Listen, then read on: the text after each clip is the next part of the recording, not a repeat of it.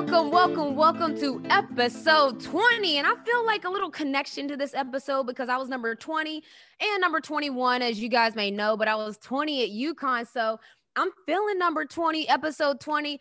And then, a lot happened last week. All the jerseys were released. So WNBA Jersey Gate finally came to a head. All the jerseys have been revealed.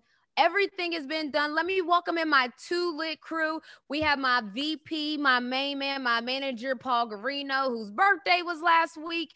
We have my Snookabuka, who is me, Madre, who is my mom.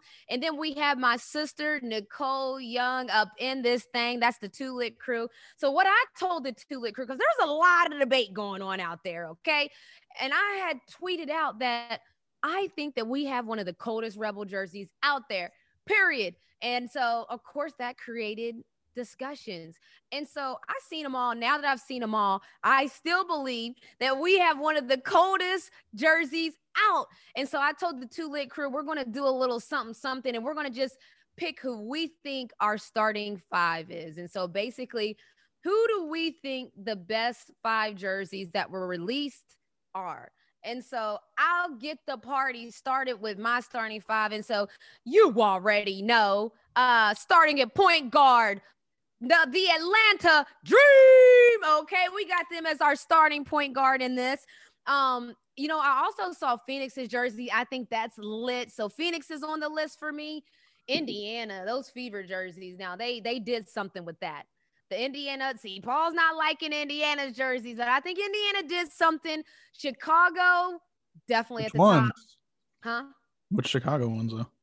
Well, the Chicago, I'm talking about the ones that have all not the pinstripe. I know people are loving the pinstripe. Right. I'm not talking about the pinstripe heroin and all those. I'm talking Rebel jerseys. So I'm going with Chicago, and then I'm going with the Aces. So that's my starting five. Let's go to you, Snookabuka. Who did you have in your starting five for this jersey release? And side note, really quick before you start, Nike, WNBA, yes. Y'all did that. This is how you start out the 25th anniversary year. Okay, Snook, what you got in your starting five? Okay, well, I'm biased as well, so I loved Atlanta. Okay. That's my number one. And then the others in any order. It doesn't have to be in any specific order. So I love Phoenix. I love the tie-dyed one. I loved Chicago. I did like the one with the stripes versus all the zigzag. I thought the zigzaggy one was, the lines too busy for me. Okay. Indiana Fever one too, the red hot one. Like, I'm on fire. And I love New York, the one with the torch equality. I just thought that was pretty cool. So those are my five. I like it. All right, Cole, what you got for your starting five? What's it looking like? I think it's a repeat. I have almost the same exact ones, except I like the Chi-Town zigzag all over the place. I like the Flash, and I liked Phoenix. Of course, I loved Fever. ATL, always number one. And I think that was all of them. I think I hit, and I like the pinstripe Chicago one too. I think I liked both of theirs. So I hit both of theirs. So yeah. I like that we almost all and we didn't talk about this beforehand, y'all. So this is actually interesting that I wrote mine down just so you know, so I didn't forget. I like that we all kind of have the same ones. VP, I think, will be a little bit different because he's been shaking his head at our decisions. VP, so I got your starting five? I don't get the starting five. I'm ranking them 1 through 5. Oh, I like this. Okay. That's what I thought we were doing. Let's see it. So first of all, Chicago won because I think they got got top 5. Okay, whatever. So I got Chicago, the blue one, the Rebel one's number 1, then the Phoenix Ombre one's number 2. And then the Atlanta one, black one's number 3. Okay. The Chicago black pinstripe number 4. And then I got the Sparks purple one, number 5. You put Chicago in there twice? Yeah, top 5. That's what I said. Chicago was 2 out of the top 5? Yes, because I told you they had the best package. Wow. So VP said Chicago came with that heat pack. I actually think so. If you're ranking, all right, VP, let me just hear this then. Let's go heat packs because I think I'm not even going and this is really me being unbiased aside. Red is my favorite color. I don't know if people. All right. What I also thought New York messed up. They could have had the best ones. They just added that gold that looks weird. If it was just the green and the black, it would have been sick. Okay, so I think that we have a top heat pack, and what I mean by a heat pack is like all 3 jerseys that were released. We had the black one with the ice blue, man. That was clean with the stripes. We had the all white, and then we had the all red. I think those are just like Flocka flames, if you ask me. Do you rank our heat pack high, VP? What are you thinking as far as like total package? Are we up there in the top 5, Atlanta? Yeah, probably. And this is just so people know, this is what I'm talking about, the heat pack, okay? But like some of them, this is the heroin and this is the other jersey, okay? I think we got some of them had a lot of details that you can't see though, and then you see them and then you're like, all right, like maybe okay, so since you've seen them, that's what I'm saying. So like, this all right, like isn't for WNBA example, like, jersey gate anymore. You've like seen Minnesota, the details. like Minnesota looks basic, but then when you see the back of it, it's like the link print, like of a link, like that's sick. Yeah, I thought I was debating on having them in my top 5. I'm not gonna lie, it was between the Aces and Minnesota, but then, I personally love the colorway of black and gold. So and then I put the LA Sparks number 5 purple because it's like it got the little palm tree on it, and it looks like the Lakers, obviously, but. Yeah, I don't really know if I like your top 5. I'm just saying, but I don't. Well, I had the fever at number 6 because it gives me Stranger Things vibes. Yeah, I agree. Like, I agree. Like bloody vibes. I don't know who designed that, because I agree. There's a lot of Stranger Things vibes, and I ain't mad at it. It's in my top 5. But long story short, the WNBA, like, we own, baby. I'm just trying to let people know. Choo, all aboard. Y'all better get on this train, because I'm telling you right now, things are trending up. And up next, we have Scoreboard, where we talk about all the good stuff. We talk about sports. We talk about business. We talk about everything. There's a lot of money flowing around. It better be going to women's sports and women's media, but we're going to talk about it. Paul, what you got up this week? All right. So the first one on Scoreboard, Cleveland Cavaliers owner Dan Gilbert announces $500 million investment to residents in Detroit. The first installment is $15 million to eliminate property tax debt for 20,000 low-income households. What? Where did that come from? I mean, I have so many questions. First of all, I'm still on to you, Dan. All right. I'm just going to throw that out there, because what happened with that whole debacle with LeBron, it was very messy. But why? I have so many questions. First of all, we love to see it. I love to see people giving back. Why Detroit? And I know Detroit needs a lot of help, but usually you see people do those type of things in their own city. I know Detroit needs a lot of help. Even with the water crisis, not a lot of people are talking about it, but I know that there's still a crisis going on. But do you know do y'all have any thoughts on this? So over the last year, I don't know. I think he's just feeling generous.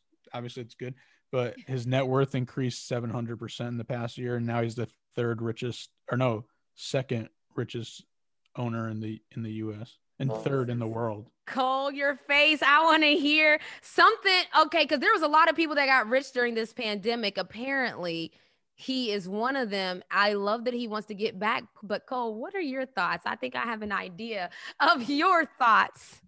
I don't want to be negative. I'm so happy he's doing it, but I see tax write-off written all over this. He need to get rid of some of this money, and why not do it and look good? Where's Olivia Pope? Where is she at?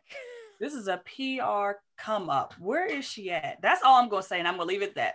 But thank you for doing it. I'm going to say thank you for doing it, because it did need to be done. I'm glad he didn't do it in some other fashion, like, even though other countries do need it, we need it here. So I'm glad he did it here. But again, Uncle Sam was probably knocking at his door before that money even hit his account. So you know what, Cole? Oh yeah, go ahead, VP.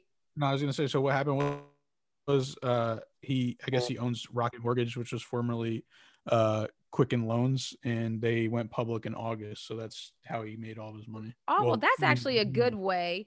I'll take that. But to Cole's point, I agree. Like I always, and I love when people give back.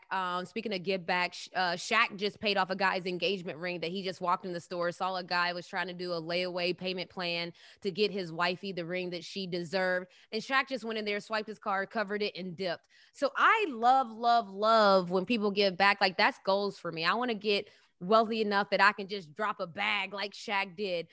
But I think Cole, yeah, she's definitely on to something in a sense of I think we need a lot of help here in America. And I love that people help other countries, and that's great. But I do love when I see people give back to cities that we know are struggling. And we know that Detroit is struggling just in general. The city, I've heard about certain parts of Detroit just have been run down. There's not many people even living in the houses and different things. Snooka Bookie, you probably know more about that than I do. Okay, well, I spent a lot of time in Detroit growing up, and I'm just sad that because I visited the last 3 years and just was just in major shock about how everything had gone down. And we went by blocks and blocks of empty houses where everybody is gone. There might be one house in the whole block that's still inhabited. And I just wished it could have came at an earlier date so that some of those people could have remained in their homes. I don't even know where all of those people have gone to. It's just so desolate there. And besides the houses, the other thing I noticed was the graffiti. Everything was graffitied up. I mean, you could look up to skyscrapers, businesses are gone, and up on the 30th floor, the whole building is full of graffiti and things. And so my thing is, he's doing it now, and I'm just wondering just how many people are still residing who have mortgages there in Detroit right now. Mortgages, Rocket Mortgage.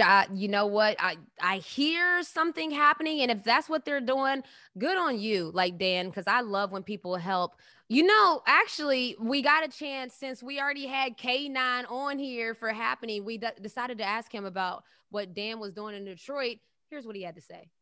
All right, I got one last question for you. More serious note. I don't know if you saw Dan Gilbert of the Cleveland Cavs just is going to donate $500 million to households in Detroit for low income households. How do you feel about that?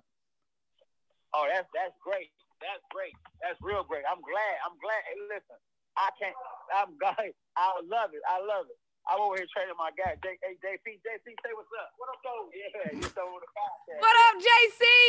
That's a great name. You know, Dan Gilbert is from Michigan. Oh, okay. So him being from Michigan, you know what I mean? Of course, he's going to show some love to Michigan.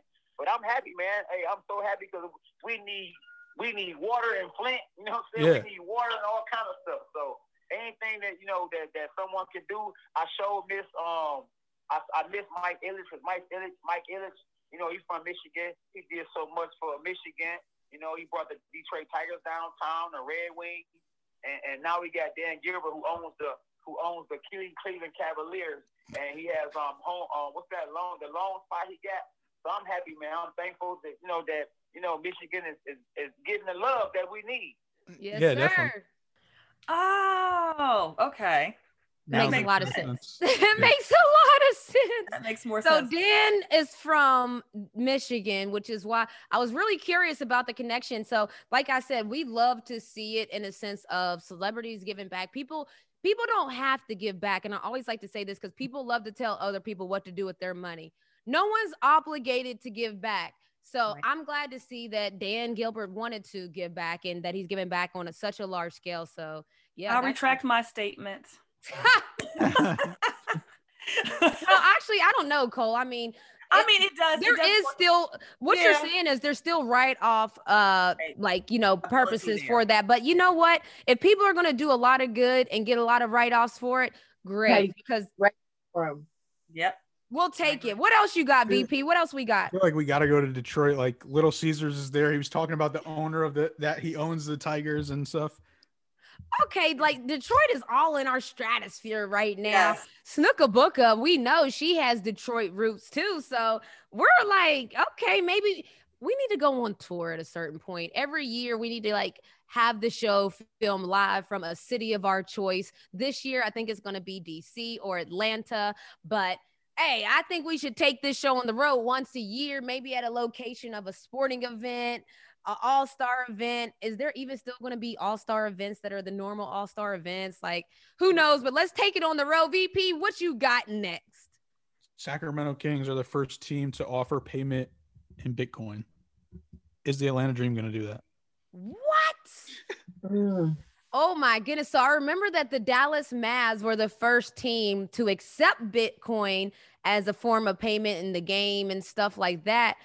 Okay, y'all. Now we're talking about Top Shot. We're talking about this digital stuff. Can you imagine these NBA contracts like that?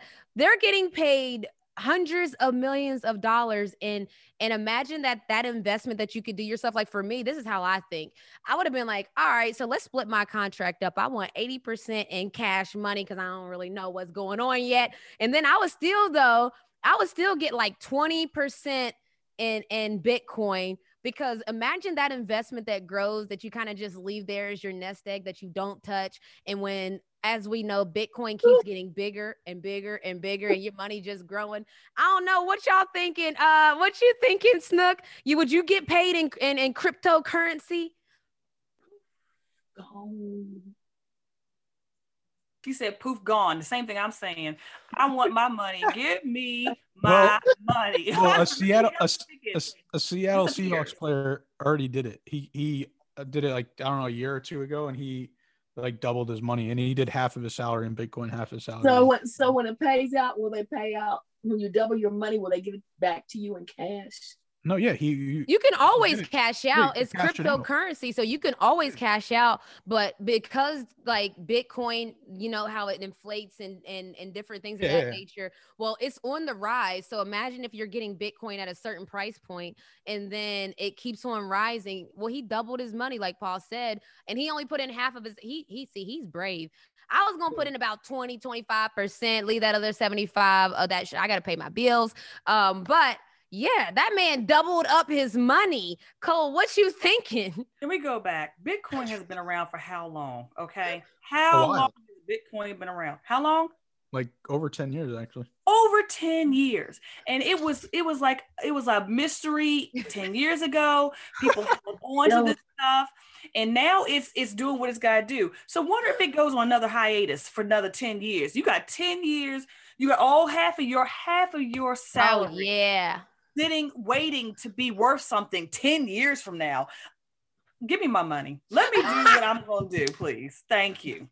Thank you. Have a nice day. That's my daughter. VP, okay, would you take some of your money in Bitcoin? Come on now. Yeah, the way this stuff is going, yes.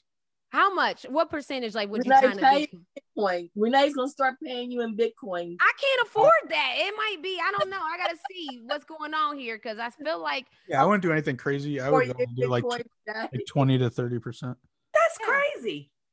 All right. That's crazy. 20. All right. I already invested in Bitcoin. How about this? I just threw like $100 into it, and it already went up like $5. So that's like a lot. Guess what? I did too. I put some money in Bitcoin too. But if that $100 I put in there don't come back, my feelings are hurt. But I will live to play another day. Well, okay, perfect example.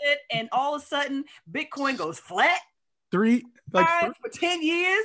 I'm gonna be calling somebody. Can y'all please give me my money back? I'm semi salty because I invested like $500 in Ethereum like 3 years ago, and then just like cash out with just like $500 again. But it would have been like, I think it was going to be like 3,000 right now in only like 3 years. Listen, what do they say? High risk, high reward. The more that I hear you talk, Cole, the more that I think that I would go about 40%. No, I'm telling you, this is digital Vegas. And I'll tell you, Vegas. I'll also tell you, it's digital Vegas. That's all it is. That same 3 years ago, my friend invested $5,000 in Bitcoin and made $25,000 in a month, and he didn't cash out, and he lost it all. Okay. There you go. And here, let's go like this. Let me give you a scenario. You go in Vegas, you got $500. You could have walked out with $5,000. But you decide to gamble and let it go. And as the morning comes and the light come up, you walk out with nothing. Not even the 500 you walked in with. So This is digital Vegas. No, thank you. Snook Snook and Cole have no faith in the future of money and the future of this digital age. They're not really fooling with the Top Shot. They're not really fooling with this digital currency. They want cold hard cash. Wait, so have either of you ever invested into a stock though? Yeah. Have you guys ever invested into a stock? Yeah, I my Robinhood account, I've got stuff everywhere. But again, no free ads. But again, it's in small. I can choose when I want. So you're saying you don't want your hard-earned salary money? No, I want my money to come to me, and then I put it where I want to put. I don't want these people in my contract, because if I change my mind, this contract is not going to change. They still, if Bitcoin go through the toilet, they still, that 20% still going to them. So for them to give me my money, and then I make a decision on what I put my money into. I don't want that part of my contract. Snooker Booker has been saying poof the whole time. She keeps saying, and if y'all don't know why she keeps going poof, she thinks that money is just going to evaporate into thin air. Snooker Booker has no faith in cryptocurrency. If y'all try to pay my Snook in cryptocurrency, she going to say you robbed her, because she ain't going to consider that a form of payment. Hard cash. Cold hard cash. That's it. In my hand. See, I just realized my family don't like the stuff they can't touch. Cole was really into that Harrison Barnes thing, because she said, okay, look, I can touch that. And then Snook just said, put my money in my hands. So my family, I'm giving him something he can feel. My family they got to feel it. They got to feel it to believe it's real. I like that one, VP. What you got next? So yeah, the last two, I think you might have saw it. Tom Brady is launching an NFT company called Autograph in the spring, and then the Final Four, the sales on Fanatics e-commerce for women are up 70% from 2019. How many percent? 70. 70.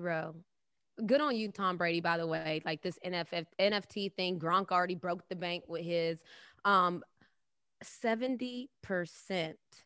It's I don't know if that's a lot or not. I think coming up anything above, any percentage going up, that's a huge percentage to go up, even if it wasn't a lot before. I keep saying it's up. If it's up, if it's up, then it's stuck. The reason I keep saying that is because you're right. A lot of people are going to say, oh, only 70. Like every time you give somebody a stat, they're going to always try to give you another stat that combats our stat. The only stat you need to know is that everything's up. Everything. So any category that we want to talk about when it involves women's basketball, and even for women's sports for that matter, it's up. And I get so excited because I don't fight these trolls on the internet, but I see you guys and I see some of your comments. I choose to ignore the ignorant. My Snook taught me that long ago. But the point is, it's up, boo-boo, and there's nothing you can do about it. It's up. All right, so that's the last one. I like today's scoreboard. My Snooker book and them ain't fooling with that cryptocurrency, but you know what? I might try to see if I can get paid in crypto from some people that are my employers. I like that. I kind of like investing. It's a way to invest without investing. Like, I'm not going to touch that money. That money's going to sit there. I hope it grows and doesn't go poof. Snooker Booker does not like this idea of me doing this, but Snooker Booker, we got to be on the cutting edge. Next up. Okay, so for happening IRL, I'm just going to let VP handle it because this is exciting. I'm just going to say there's a fight happening. Jake Paul is in it. Ben is in it. Paul knows a lot more than I know about it. Paul, who are we talking to today? Yeah, so today we're talking to Cornelius K9 Bundridge. He's a two-time world champion, and he's training Ben Askren for the Jake Paul fight. Lit. So Ben, thank you for being on remotely, man. This is exciting, VP. Talk to us. What up, K9? Can you hear us? Yeah, we're good. We're good. I'm excited because I know you are preparing for the big fight. Talk to us about it. What's it like? How did you and Ben even link up? Oh, Ben actually, I actually reached out to Ben because someone had told me that Ben was about to fight Jake Paul. So they was like, man, K9, you should train him because you train your son and you're a good trainer. You're a former 2-time world champ. You should train Ben. So I was like, yeah, I'm looking at it on Twitter. But then they kept on tagging him and tagging me. So I said, you know what, that's a good idea. I tagged Ben and told him, if you want to get trained by a world champ, you know what I mean, I can help him. You know what I mean? If you want to get trained by a champ, I can help you. So then tell me, what's it been like training an MMA fighter for a boxing match? To be honest with you, it was actually, I don't know if I could say a dream come true, but I could say that I was really happy to do it because I want to really get in the game when it comes to as a trainer. People respect me as a fighter, but I want to be respected as a trainer too because I've been training people. Every time I learn something, I was teaching. I've been training people for 30 years now, and now being on the other side, I want to be respected as a trainer. I feel like I can make champions. Like I love that. So you trying to make a name for yourself on the other side of things. We already know you're the 2-time boxing world champ, but you want to be a champion coach. So I know it might sound crazy, but like, what's your predictions? What is this fight going to look like? A lot of people think that Jake Paul, they think that it's going to be a close fight. What do you think? I'm putting it, listen, I ain't going to say sad. I wish I was working on Ben Askren's corner, but he gonna have his because he had a team before I got involved. So I respect the fact that he's sticking with the team that he had. I'm just a part of the team. I just came in just to help his hand. So I did my job, and now I just hope that everybody that's on the team they do their job when it's time to fight. Next Saturday, I want Tyrone Woodley and a young man named Biggie. Give him the right instructions, and we get the W. I'm rolling with Ben all day long, because he brought me in, gave me my first big opportunity, and now I'm happy. And no matter what, I'm rolling with him. I'm pulling for him. And my prediction is we gonna do good. Hashtag dog good. Wait, you gonna do good? Does that mean that's a win? I don't like. Wait a minute. What does that mean? Say what again? You said you're going to do good. Does that mean a win or does that mean like he's going to look good? Hey, listen, I don't know the future. Only God knows the future. I feel like when I'm in the ring, I'm going to win, but like I didn't win. So, it's in God's hands. I'm pulling for Ben. I ain't going to say he's going to lose, but I'm hoping he wins. I can't fight for him. I trained him and prepared him as best as I could. I'm not there to work the corner like I would want to. And hey, I'm pulling for Ben. I can't say what's gonna actually happen. I know he's the better actual fighter because he did MMA, but he hasn't actually boxed before. And Jake Paul is a real boxer to a certain extent, because we know he ain't a real boxer, but he's a real boxer when it comes to the people he's picking. I know he only picked Ben Askren because Ben Askren had a hip replacement, and Ben Askren who isn't really good at striking. From watching him and his performances in MMA, and that's why Ben brought me in. And I'm just hoping that he can take Jake Paul into the later rounds and ground Jake Paul because Jake Paul has never made it past round one, and we don't know what he's gonna do if he makes it past round one. So the first couple of rounds are gonna be dangerous for Ben Askren, but if he get past the first couple of rounds, then guess what? Hashtag dog good. And the winner is Ben Askren. Now, K9, I could attest to that, you being in the corner, because remember, we were both at the Chad Dawson fight, and you were giving them pointers from the side. Remember that? Absolutely. Absolutely. And what was he doing? Listening, and what was he doing? Doing a great job. That's the reason why I wish Ben had me in his corner, because if things get salty or get tight, I don't know if his trainers, the ones that work in his corner at the time, if they gonna say tough stuff, because they're MMA fighters, they're MMA trainers. Come on, man, Ben. Don't let that YouTube guy do that to you. And you just run around with some other stuff. Yeah. I would tell him as a professional fighter, boxer, and this is a boxing match. Come on, Ben, man.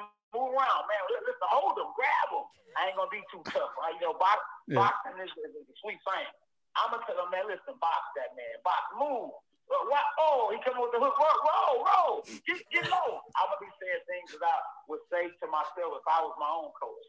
And things that I see, I'm going to tell him what I see. Yeah. They just, so, hey, I'm praying that he win regardless. I just wish I was in his corner because I'm a great corner man. Yeah. As you have saw yourself. Yeah, for sure. I was helping Chad Dawson, and his trainer didn't even know what to tell him. I couldn't believe it. I was helping him, but I got hoarse. So then once I got hoarse, he ended up losing the fight. But when I was telling him what to do, he was doing his thing.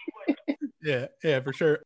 Yes, all right, sir. K9, well, appreciate listen, it. K9, I'm gonna be looking out for you, up and coming. I appreciate you too, man, for hooking me up with those trunks. Let's go, PT Sports. Thanks for having me on the show, y'all. Y'all good. All right, bye. Okay, I like this guy. Yeah, I like that guy. Rep for Yo City. It's happening, man. The fight is happening. When is the fight? April 19th. 17th. April 17th. The fight is going down. I even think it's here in Atlanta, right? It is. Are you gonna go? What? I don't know, man. Like, where is the fight? Where's the fight at? I might have to step out. I think it's at the Falcons.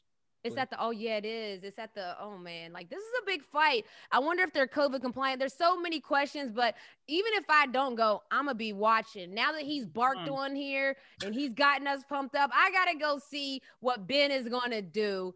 The fight April 19th, Ben Askren versus Jake Paul is going down. And what else I'm excited about is remotely Top Shot. Y'all know I'm into this. It's a booming industry. If you're not into it, you're behind. Catch up. I'm so excited though, because we're giving away. We're still in the planning phases, but I'm so excited for what we have planned on what we're going to do with Top Shot. But for right now, we're going to open up another pack. VP, let's get it going. Let's see what we have here. I might give away the whole pack today. I don't know. I'm feeling generous. As long as LeBron's not in there, I might give it away. Okay. I'm just saying, what do we have? We're not opening the cool cast. I'm saving the cool cast for something special. I don't know what, but maybe I'll open. Actually, next 21. episode. Yep, Cole. Next 21. episode, I'm going to open up a cool cat. 21 is my number. We got to do something special. Let's open up one of those common packs up there. Which one? With 11. Yeah, let's go with 11. Why not this one? There's only one of those. I don't like that. I have hoarder tendencies season. I don't like when there's only one left. That makes me nervous. So just save it. Let's see here. Snooker Booker, which one we going with first? Let me go with 3 this week. Number 3. What's behind door 3? A layup. Pat Bev. Oh my gosh, Junior. Okay. Wow. So Pat Bev is my son's favorite player. I cannot give this one away. This is Junior's favorite player. He's also number 21. He is the epitome of what you call a workhorse. I would have taken a Pat Bev defensive moment even over a layup of his, because he's one of those guys that you love to cheer for. So Pat Bev, we are keeping that one. I am going to give it away, and I'm giving it away to Junior. You're welcome, son. What else we got next, Cole? Which one you going with? I'm going to go with number 1. Mom went with 3. I'll go with 1. Okay, let's see here. Dunk. Ooh, Carl Anthony Towns. Oh, my goodness. That's not a bad one. The serial number is up there. 35,000 pack. I don't know. VP, what do you know about that pack, if anything? But I like Carl. Cat is my guy in real life. So this is actually, I feel like a personal connection to this pack or something. I thought it was going to be an Anthony Edwards dunk. Oh, if it was Anthony Edwards dunk, he's creating posters all over the place. I don't know if that one got released yet or not. That one that made, you know the one I'm talking about. The dunk of the year candidate. Yeah, let's see. That one's going to go crazy. Oh, this might be this year's MVP. He's in the top. In the running, a full court bounce pass behind the defender. Was it in between his legs? What's going on here? Oh my goodness, it's filthy. This one's actually a nice one too. Yeah. We're giving it away. I think he just passed, I forgot who it was for triple doubles by a center. Oh, wow. What? Wow, I'm drawing a blank. Hakeem Olajuwon? Yeah, maybe it was him. Wow. Okay, but I wanted to show you guys one more thing. Oh, that Harrison Barnes posted with his Top Shot moment into what? Wow. Now that is cool. See, that's something you could touch. See, that's touch. You can touch it. Oh. See, that's Vince Carter's last. Interesting. That's Vince Carter's last shot. So that's sick. Renee was at that game. I was at that game. Serena Grace, my baby, sang at that game. This is crazy. So that was good. Wait a minute. That's interesting. I need to, you know what I just thought about? And y'all better not take my idea. I'm taking Harrison Barnes' idea and putting it on steroids. What if there was a digital wall of all your moments and like they were playing like just on repeat like his is, and instead of like having a big picture frame, it was like all your moments playing at once on display. People are getting creative. Like I told y'all, now Snookabooka, now what are we thinking about these digital moments? Cole said you can touch it now. Yeah, that's something I can touch. Wow. It's getting a little bit more realistic for older folks, right? I would agree. Can you imagine giving out gifts of digital moments to family members? That would be awesome. And them not knowing that moment could be worth like $200,000. I think that's the funniest part. I think I could give my Snook and Diddy exactly what Harrison Barnes was holding. It could be like LeBron James number 23 of his Kobe Bryant dunk and hand it to Snookabooka and them. I would feel like they wouldn't know what they had in their hand. That's the interesting part about those digital.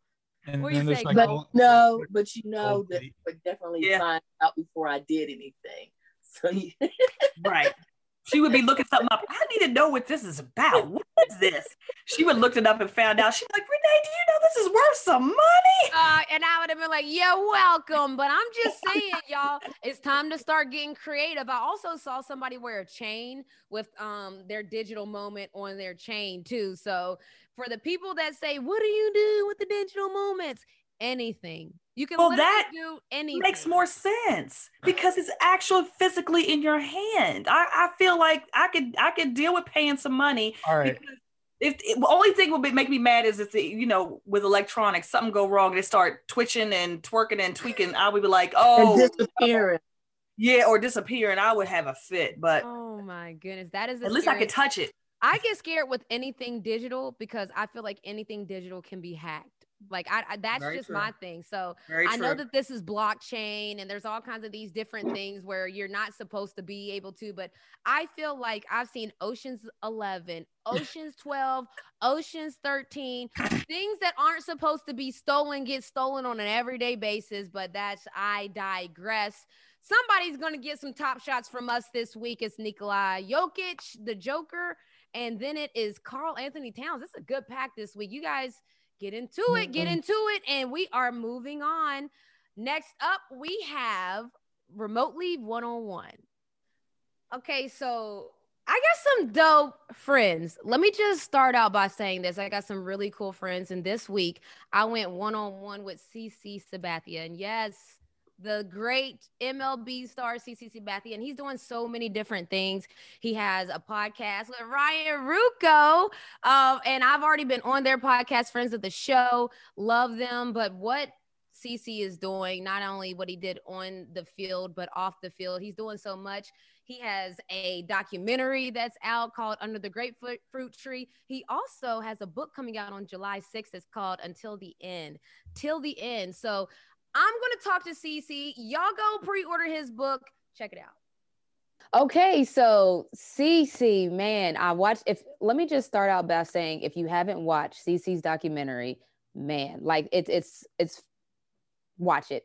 And I wanted to just talk to you about just the starting out, because I started out, I didn't start out great at basketball, but when you started out, at what point did you start to realize like, this is something that maybe I want to do, just not as a hobby? I think probably when I was like 13 or 14, I kind of figured out I was a little better than everybody else. I played all sports. I played football, I played soccer, I played basketball, but baseball was just the easiest sport for me. And I came from a city with a lot of great athletes. So when I was younger, I didn't really separate myself from the pack when we were in Little League and stuff. But when we got to about 13 or 14, I was playing with like 16, 17-year-olds, and I was going on the road, doing different things around the country. So when I came back home, I remember my 14-year-old summer, I was like, I felt like I could, make this profession. And I started pursuing it that way, if that makes sense. Yeah, no, you definitely did. And so a lot of people may not know about baseball, but people get stuck in the minor leagues for a very, very long time. You were only in there for 2 years. Can you just talk about like what that was like, first even getting the opportunity to be in the minors, and what was that like when you were like, okay, now I'm getting to the stage? Yeah, you know what? Looking back at the minor leagues, I was so young. I got drafted when I was 17, turned 18 that July. And it was like a college experience. Like I didn't get to go to college, obviously, but the minor leagues was like my growing up. Like it was my time to mature and figure out. Like when I left home, I couldn't even wash clothes. Like I didn't know how to take care of myself at all. You know what I'm saying? So it was like a wake up call, big time, getting out on the road and like being a professional and being at the park every day, being like caring for yourself. You know what I'm saying? And actually having a job. Baseball was a job. So. It was just like a learning experience, a time for me to grow up and be away from my mom and my wife, my girlfriend at the time, who was really like taking care of everything I did. So it was just a time for me to grow up in the minor leagues. And like you said, a lot of people spend a lot of time in the minors, but I was blessed to be able to kind of pick things up really quick, adjust to the game really fast. And I actually only pitched a year and a half in the minors because the first half of 1 year I was hurt. So I kind of learned pretty quick and got to the big leagues faster than I think anybody expected.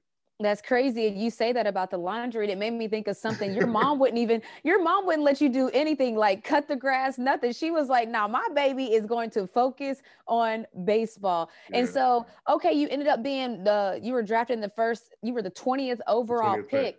Yeah, the 20th overall pick.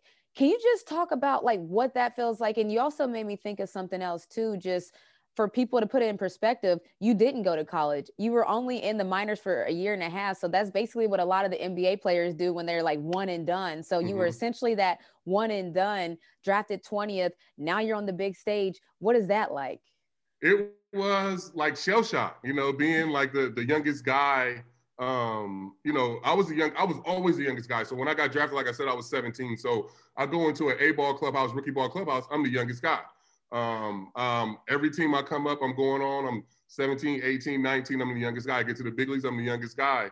But it was always, just like I said, just learning experiences and just trying to get better and, figure out what was going to be the best way for me to make this a career. You know what I mean? Because I was so raw and, didn't really have any skill or feel for the game that I was just trying to figure everything out and see if I could make it to the big leagues and stay in the big leagues, It's one thing to get there, but I wanted to make sure that I stayed there and had a full career. So, it was just me picking everybody's brain, whether it was, I remember in AA, it was this guy, Frankie Sanders. I used to just follow him everywhere. When I got to the big leagues, it was Dave Burba and Ellis Burks. I would just follow and just try to learn and listen and, figure out how to be a professional because everything was happening so fast. Yeah. And so you said you were just trying to get there and stay there. You stayed there for a very long time. Is it called the Black Ace Club? I think where this is an elite club of people. And I just want Black people too, I just want to say too, that what was it like carrying that weight of, there's not a lot of Black men in baseball, and just with a lot going on, we're at the Fox Sports South, we cover like the Negro League integrating into MLB. What is it like carrying that torch of being one of the few? It was tough at times, especially being a pitcher. Because, it was always like, guys like Ken Griffey or, Mudcat Grant, he was the founder of the Black Aces. They would always say like, you are very rare and you're a Black pitcher. Like we don't have starting pitchers. There's not a lot of us. So you got to make the most out of this career. So it was always like that pressure of, first of all, winning 20 games to become a Black Ace. Yeah. And then really just trying to establish excellence. So, kids behind me could watch. I grew up watching Dave Stewart. My dad was a big Vita Blue fan. They both pitched for the A's.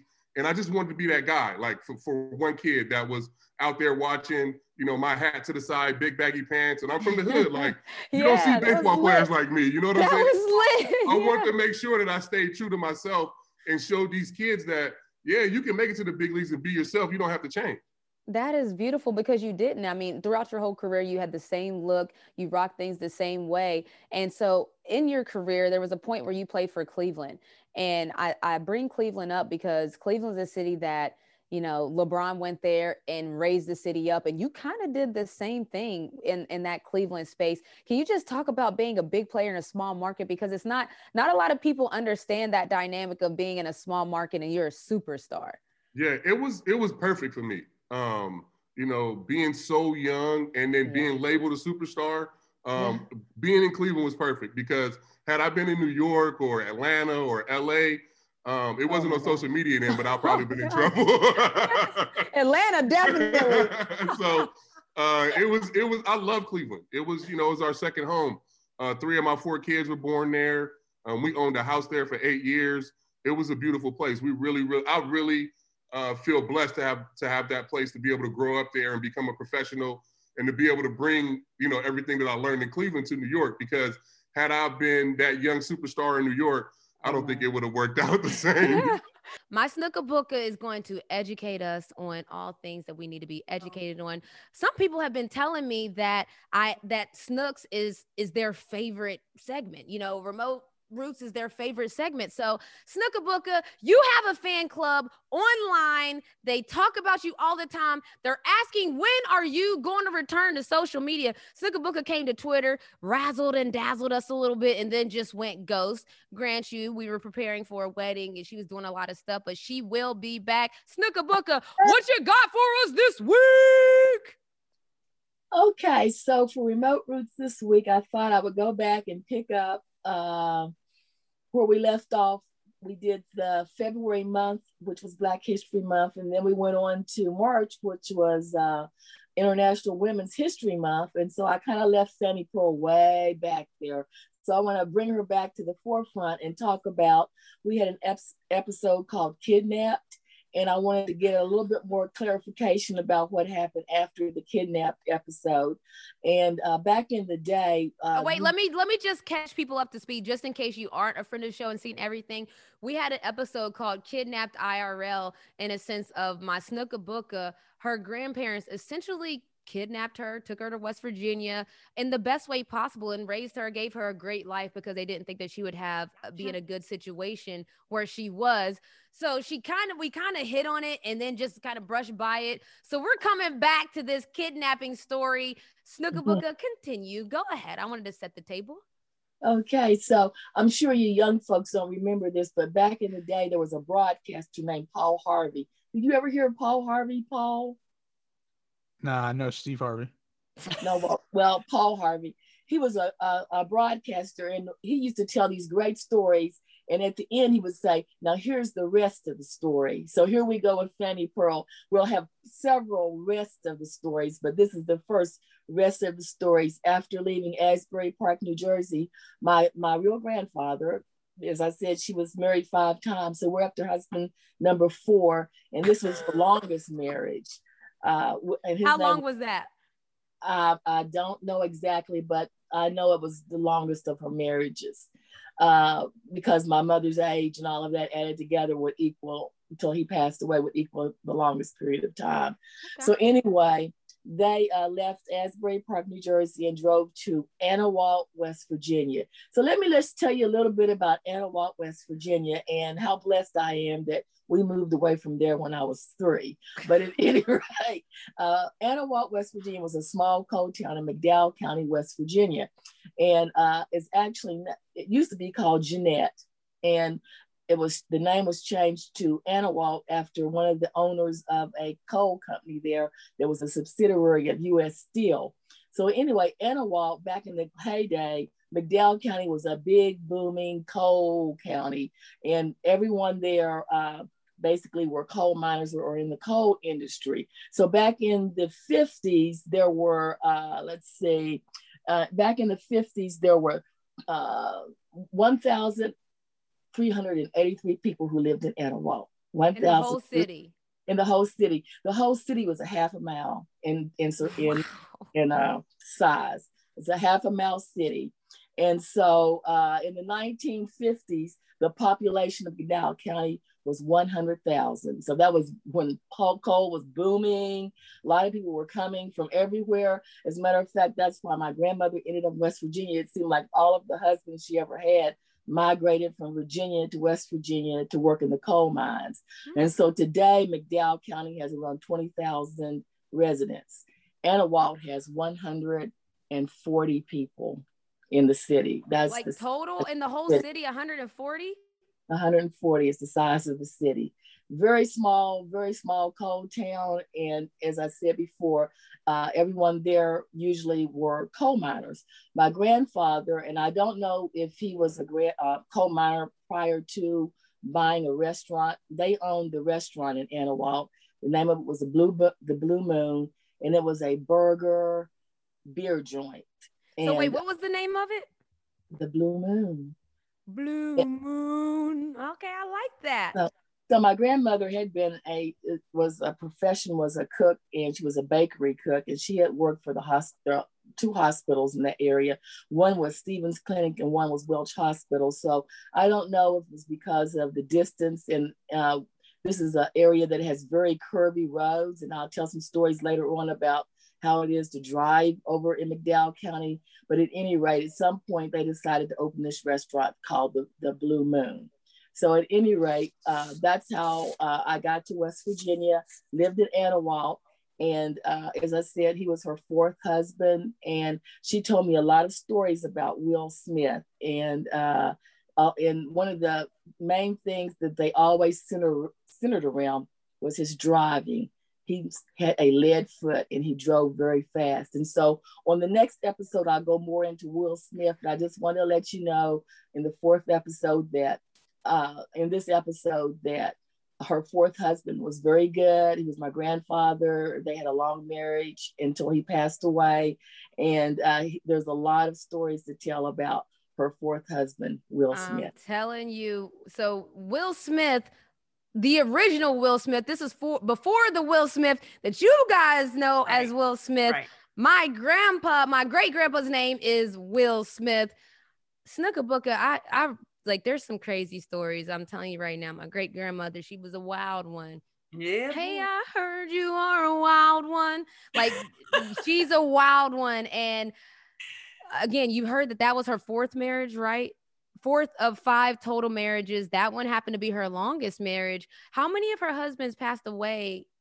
All of them except one. The one that Lewis Smith, who I told about of another episode, who actually they divorced, and he lived a long life. Actually, he came through here and stayed at this house at one time prior to his passing. He was on his way to Detroit to stay with your aunt. Detroit. I mean, this is Detroit episode all the way through and through. But what I love about it is that, look, these are roots. Like, a lot of people, first of all, this is probably geography lessons for people, because even when I still tell people to this day that I'm from West Virginia, they always, ask me about places in Virginia, the other state that's not West Virginia. So you guys get into it. West Virginia is a whole state. I know y'all probably know a lot about a lot of other places, but we're going to teach you some things about our roots, about the state, about a little bit of everything. Coal miner. How did that song go about being a coal miner's daughter? Loretta Lynn, she was a coal miner's daughter. And Paul, I'm sorry, because Paul always says he thinks this is kind of Western days or way back in history. This really happened. And one of the reasons I said I loved it, that I wasn't in McDowell County. I mean, they're one of the poorest cities in the nation. And Anawalt was probably one of the poorest cities in the nation. And I sent some pictures for you to post about, it's just no grass. Back when I used to go, there was no grass anywhere. Everything was dark and dreary, and the coal dust or whatever. But people made good money there mining the coal mine, mining coal.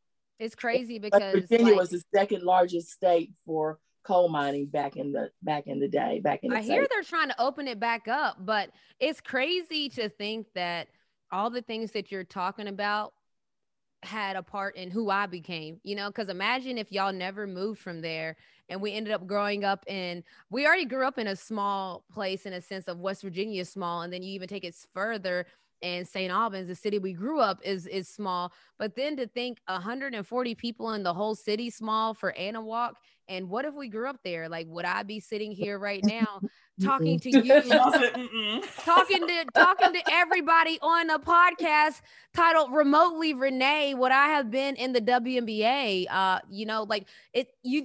Snook is shaking her head no, but that's what's crazy when I talk about roots. These are all these little things that happen determine who I became before I was even thought of, but it determined all of us. And so Snookabuka, thank you. This is educational for me as well. I don't even know half of these stories. Me too. I was going to say, Cole, do you know this stuff? Some of the things I piece out of Mom when we have our conversation. I'm like, Mom, tell me, so what happened? So some of this, and then other parts I'm blown away. I'm like, what? Like, just had no clue. Well, let me just add one more thing, since this is a continuation of the kidnap. So I assume that my grandparents thought that my father, who I have not had any contact with since they took me from Asbury. Wait, time out, Paul. Did you ever find Snook's dad? Nah. Okay. So at any rate, I assume they thought because they were in Anahuac, West Virginia, a little piece of, a little place in the country, that he would not find them. But he did. And when I was 2 years old, he came, and I've sent a picture to put in the chat of him in Anahuac, West Virginia. And so it gives you an idea. Wow. All the homes are on the side of the hill. There's no flat land there. There's one road. There's one street in Anahuac named Pig Street. And as I said, it's only a half But mile. I have a question. So he came when you was 2, and what happened? I think my grandfather was a little overbearing or whatever, and he didn't come back. I'm assuming there was he was very stern in why he would not be coming back as well. So to update and summarize the story, my Snook was kidnapped by her grandparents. They wanted to take her to a better life in West Virginia because the situation she was in wasn't great. They went to a small city in West Virginia called Anahuac. They thought that it would be a good place to kind of be in the cut. Nobody would really find them there.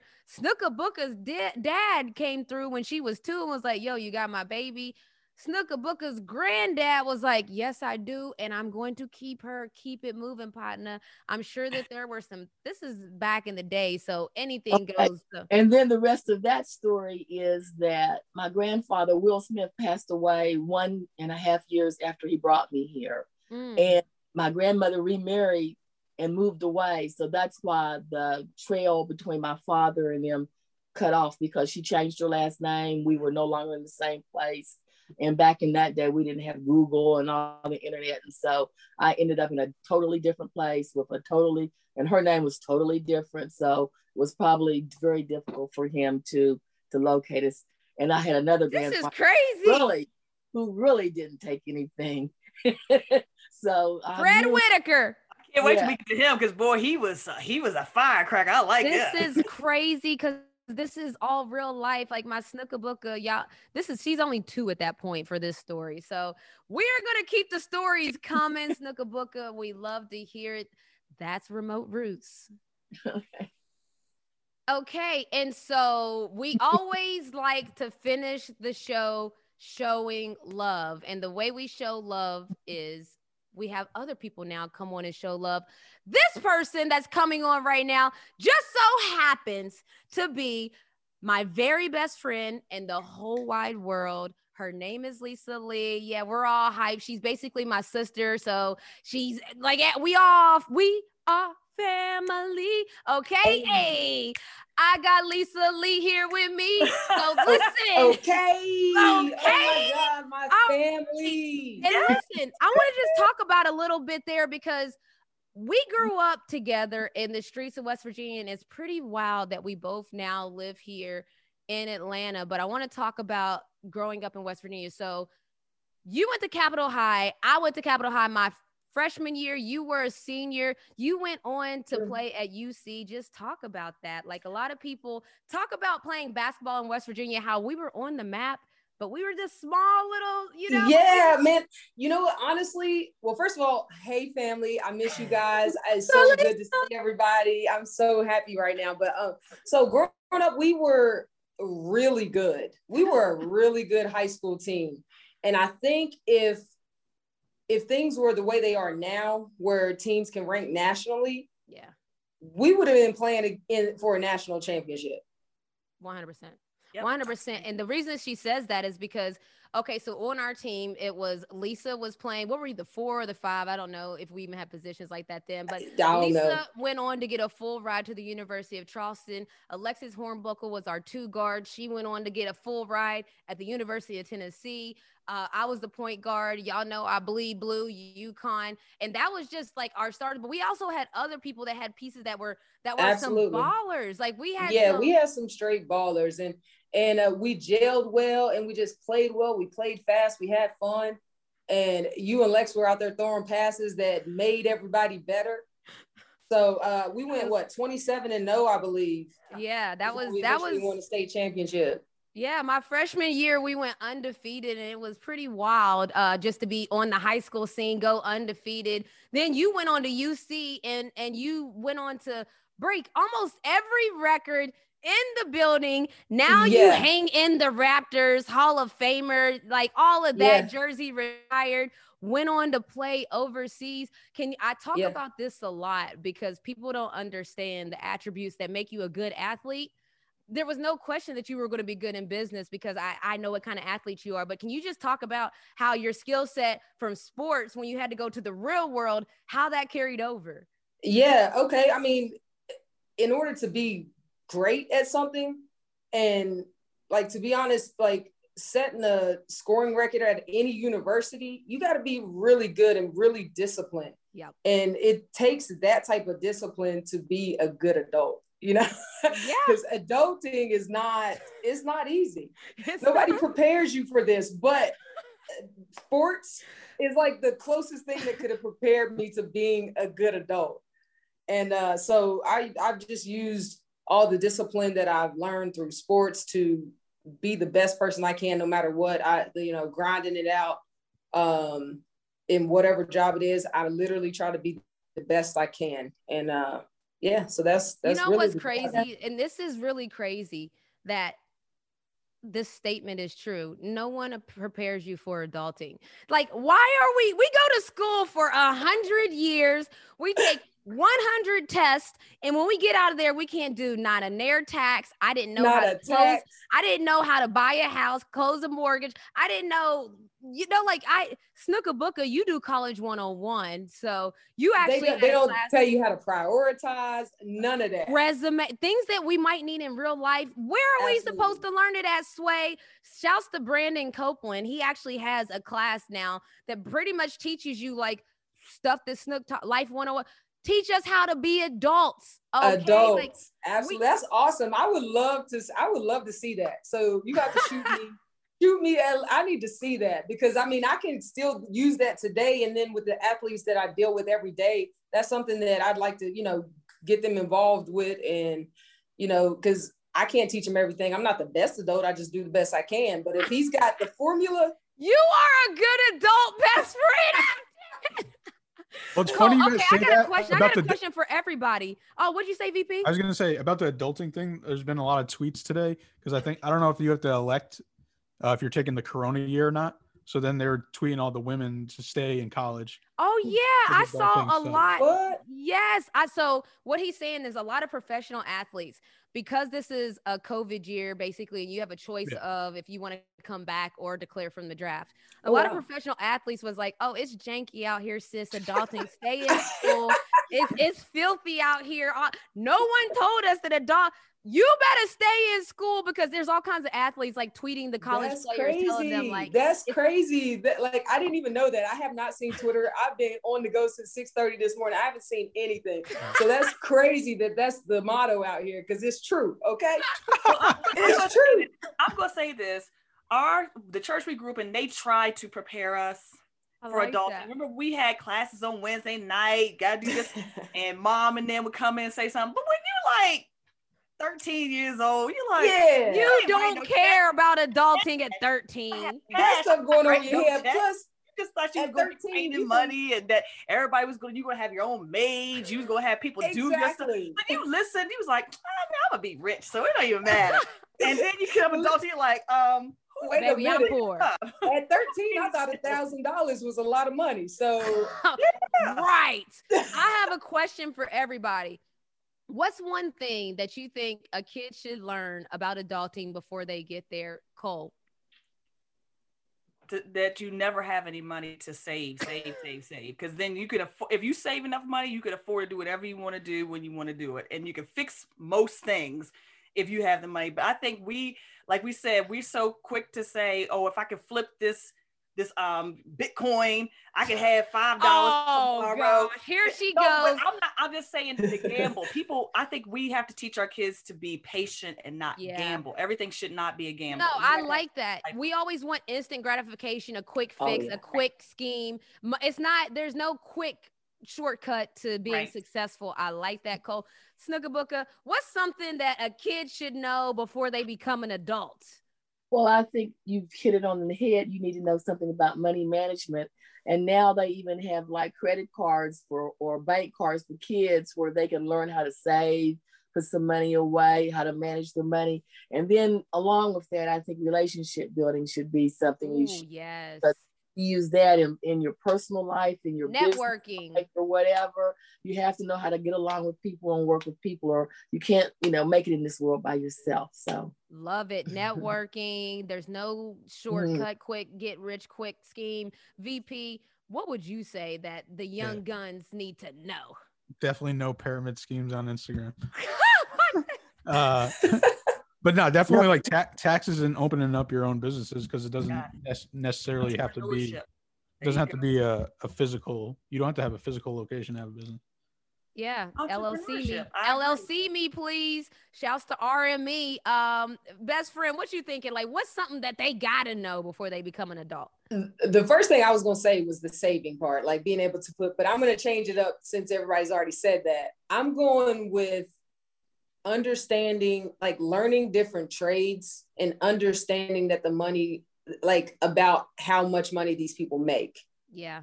So when you pick your career path. Yeah. Electricians, plumber, like just being able to focus in on a lot of the different trades, even if there's a class that's just teaching you about different things, not saying like, oh, you have to aspire to be that, but just teaching you about it so that it might spark some type of interest. Because this is amazing, best friend. Thank you for the alley-oop. We are actually going to be having a virtual career day with the Renee Montgomery Foundation, where it says exactly that. The whole premise of virtual career day is not going to be where a doctor comes on and says, I'm a doctor, I help patients, and you can be a doctor too. No, we're going to have the doctor come on there and tell them real life pros about being a doctor, real life cons about being a doctor, what to look for, what's the price range, what's the salary range, what's the hours like, because sometimes people, you make good money, but doctors work 12 hours a day, 12-hour shifts. So do you want to work like that? Is that for you? What's the student loan debt that you will owe afterwards? What's the student loan debt that you will earn? That's our virtual career day is going to do the practical things, because we always hear kids say, I want to be a doctor, a lawyer. Do you know how long lawyers go to school? Do you know how long doctors go? Do you know what tests they got to pass? So we're going to talk about that on our virtual career day. There will be more to that soon to come. I love it. I love it. I love it, best friend. Are you ready to give out some roses? Oh, yes. I've been waiting on this all day. Okay? Your big sister needs some help. Okay. All right. Well, I've been going back and watching. Snookabuka said we don't do payola here. We don't do payola here, Cole. So Cole is trying to bribe the guest already, because let me say the score so you can see why Cole's trying to bribe it. VP has 4. Snookabuka has 4.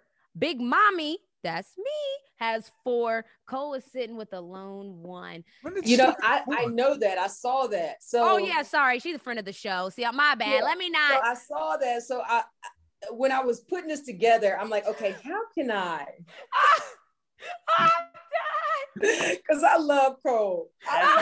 Okay. Listen to the context clues, okay? Okay. She over here giving hints to the hints. No, ma'am. The first hint, oh, by the way, for remote roses, we give out hints to who the person is. But while we're giving out hints, we're showing love to the person because it's things that they've done, accomplished, things they're affiliated with. So when I say give out rose number 1, it's basically hint number 1, best friend. What is rose number 1? Number 1, this person has a Christmas tree that has a Twitter account. Wow, I like this person. I'm just gonna put that out there already. I feel like me and this person could be friends. My Christmas It tree is not up. Renee Montgomery. My Christmas tree still up right there. Anybody, any takers? Any takers? Hint number 2. Number 2.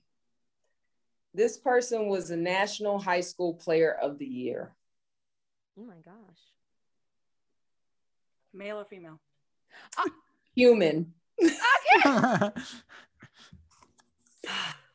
Jeez. just gonna try this and see. Is it? No. Okay. What did it say? I said Baron Davis. Since he's Black Santa, I ain't know if he had some Christmas trees. I ain't know if he had some Christmas trees. Yeah. Now, listen to the rules. Baron Davis is on there to not say again. Oh, okay, cool. Okay. I did listen to the rules. So this was actually really hard, but there was one person that was on my heart, and I had to find very interesting clues. Okay. This person also has a foundation that offers middle school children a positive influence in their lives by sponsoring a after school program, and gives them like no. It gives them opportunities to be active outside of, just doing the regular stuff. And it's look at Snooks. LeBron James. Is it LeBron James? No. Okay. I can't see Snooks. What's she say? She said LeBron James. No. No, Okay. it's not LeBron James. It's wrong. No, it's not LeBron. He is absolutely, Wait, he's what was the the man. second We clue? know that. We give him his roses every day on Twitter and Instagram. Wait, the second clue, you said National Player of the Year? Yes. National High School Player of the Year. Okay. High school. I don't like when Paul's brain gets to computing because that makes me nervous. Because he getting ready to connect them dots. Okay. This person played for the Richmond Rage in the American Basketball League. Oh, I know who that is. Oh. There's no way you know that, Snookabuka, huh? Oh, shoot. Say it again, the Richmond Rage. The Richmond Rage in the ABL, American Basketball League. Oh my gosh. I might have to move to 6 clues on y'all. Oh, good. I got Keep 6. it coming. I feel like if you know them, I should know them. So I'm trying to wrap. Oh, 100% you know this person. No. Yeah, I know who it is, but I don't know his name. Really? Y'all know this person? Okay. Keep going. This person has a Havanese dog named Champ.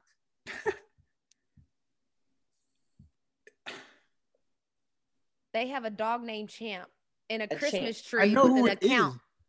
I know who it is. I can't think of her name. All right, last clue. Oh my gosh. Last clue. This is going to be 6. Oh my gosh. This person carried the flag at the 2004 Olympics. I know who it is. I can't think. Carried the United States flag at the 2004 Olympics. Is it the guy from West Virginia that was in that the first? Ooh, my clues are lit. Listen, so this person has so many accolades. Let me see. Coach of South Carolina. Don Staley? No. Who said Don Staley? That's who it is? I got it. It is. Yeah. It is. Who won? Snook. Nobody won. Snook got it wrong. I couldn't think of her name. I got it right. What are y'all talking about? Oh, you didn't. Nah, no one got that. Renee, you read Mom. Listen. I couldn't think of her name, and she's the coach of South Carolina. That's what you are. You are correct. So she has so many accolades that I had to find like the most random things. I knew it. I had to find. I need to know who's the winner. Nobody. Renee, you read Moms. Don't play. She read it and then she said, Dawn Staley, like in a question. Then she wrote it down. So technically, Mom is the one. I think Mom gave you the answer. No, Snookabuka has to get the names. Right. That we're not playing that because she said Papa Papa Ball. No. The game she can't play. Let's guess a guess. I thought it was you guys were talking about last week from like West Virginia State. That was the first something. Oh yeah. Earl Lloyd was the first Black player in NBA. NBA right. Player in the NBA. And I knew that one. Of course, that wasn't the one. Yeah, so what does this say right here? Can anybody read this? You didn't get it right. You wrote it after I gave the clue. Oh, boy. Nobody's getting that point. So that wasn't there. Nobody. Good job. Nobody gets a point. That person Good was job, on my Lisa. heart because I knew it from the third clue on and couldn't even think. Guess who's getting the point? Lisa's getting the point. Put her on the board. He stumped us. Lisa gets one for stumping us. You know what? Yes. We should start doing that. The people that that we couldn't get, that was actually really good, Lisa. That was a good one. Yeah. I really like that. Mom, Mom, we already said that we changed the Richmond ABL. I knew it. I can't believe you knew it, Snookabuka. That's really good. I kept saying. Well, somebody said South Carolina. I'm like, wait, what did she say? But she's not from South Carolina. She wrote on her board the coach of South Carolina. If I would have said that, Paul would have got it immediately. So I couldn't say that. So are we saying that Snook gets a half a point and I get a half a point? Now we're doing half points. Now we're doing half points. No, we're really gonna do half points. Oh, you need a lot of half points. I'm just a 10. Lisa, you know what I want you to do? I want you to go to the house and knock her out. You can get to her quicker than I can. You can go to her quicker than I can. Hey, big man. So I guess the score is going to remain 4-4-4-1. Nicole, I love it, best friend. I love it. That was a good one. That was a good one. Shouts to, oh yeah, wait, I almost forgot. Yeah, give them roses. Yeah, Dawn Staley. I mean, legend. Coaching her team, having a culture there, speaking out. The first coach that was like, look, I won't be silent about what's going on with the NCAA. It's unacceptable. Putting her players on a platform, you should see how she tweets. I know she tweeted to Asia Wilson, hey, when am I going to be the spokesperson for your candle line? But just doing that alone is bringing attention to her candle line. Carried the torch in 2004. I'm talking about when I watched in 1996, those just the OG of all the OGs play for the Richmond team in the AEBL. What else? Y'all got anything else? Listen, I have a whole list of things Olympic that medals, did, but I can't. Medals. Yeah. Wait a minute. Y'all better save 2 of those roses for my sister. She gets 2 too. Because she is actually a goat in her as well. So give her hers. Absolutely. And yes, this is for Lisa. That's for Lisa. Okay, wait a minute. Oh, it's for me? No, yeah, for you. Yes. I already was going to say, why are you giving Renee roses again? Yeah, we're not doing that. No, so the rest of these are for Dawn Staley because honestly, Dawn, what you're doing for the game and what you're doing for women's basketball, being a pioneer, even the way you dress for the culture, kick game, sneaker game, everything clean. This is for you, Dawn Staley. But no, woman. For you, Lisa Lee. Yes, we say some of these roses for you. I'm talking about high school champion, college record breaker, score leader, has your jersey retired in the Raptors at UC, went on. Most players, it's hard for college athletes to go to the next level and play pro. You did that for years on years, for being part of the family. And also, I'm just going to say this, my protector, a lot of times in West Virginia, people knew not to mess with me because they didn't want to mess with you. So these roses, best friend, are for you. We love to see you. Friend of the show, friend of the family, all around good people. Let me just add this too. Lisa met Renee when she was 5 days old. Yeah. And that's the craziest story. That's a whole another story. That's the craziest story that's a whole ever. Story for another day. We might have to have you back and just tell stories. I think we should have you back for some storytelling for happening because we got some crazy stories.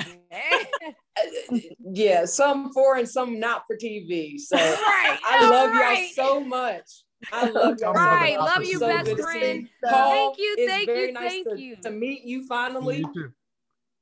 And love you, Lisa. And thank you for joining us here, best friend. I'll be hollering at you. All right, later. Laters. We love to see it. We love to see it. You know what's crazy? Now. When I first met you and like just on Twitter, she used to be on Twitter more, and she was always commenting with us. Yeah, she used to be in the Twitter streets, and now remember that adulting thing we talked about? She like, look, I've been working since 6:30 in the morning. I don't have time for social media. Hello, college students. I think that's probably why a lot of the professional athletes was like, stay in school. But honestly, I enjoyed college, and I enjoyed when I graduated and became an adult too. So I'm just going to say I liked both. But lastly, no, that's not it. Lastly, I was going to say, you guys, we've been doing a lot of things to try to have fun for the show, prepare for the show. So please like, subscribe, rate, do all of those things for the podcast. We're growing every week. It's so exciting. And I feel something happening. It feels special. Every week, Paul's telling me a new milestone that we hit as far as viewership is concerned. So thank you guys.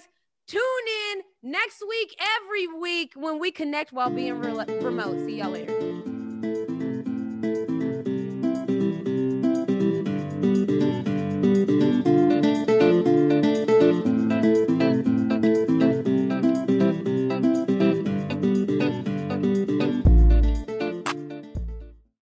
This is the story of the one. As a maintenance engineer, he hears things differently. To the untrained ear, everything on his shop floor might sound fine, but he can hear gears grinding or a belt slipping. So he steps in to fix the problem at hand before it gets out of hand. And he knows Grainger's got the right product he needs to get the job done, which is music to his ears. Call, click Grainger.com, or just stop by. Grainger, for the ones who get it done. Say goodbye to your credit card rewards. Greedy corporate mega stores, led by Walmart and Target, are pushing for a law in Congress to take away your hard-earned cash back and travel points to line their pockets. The Durbin-Marshall credit card bill would enact harmful credit card routing mandates that would end credit card rewards as we know it. If you love your credit card rewards, tell your lawmakers, hands off my rewards. Tell them to oppose the Durbin-Marshall credit card bill.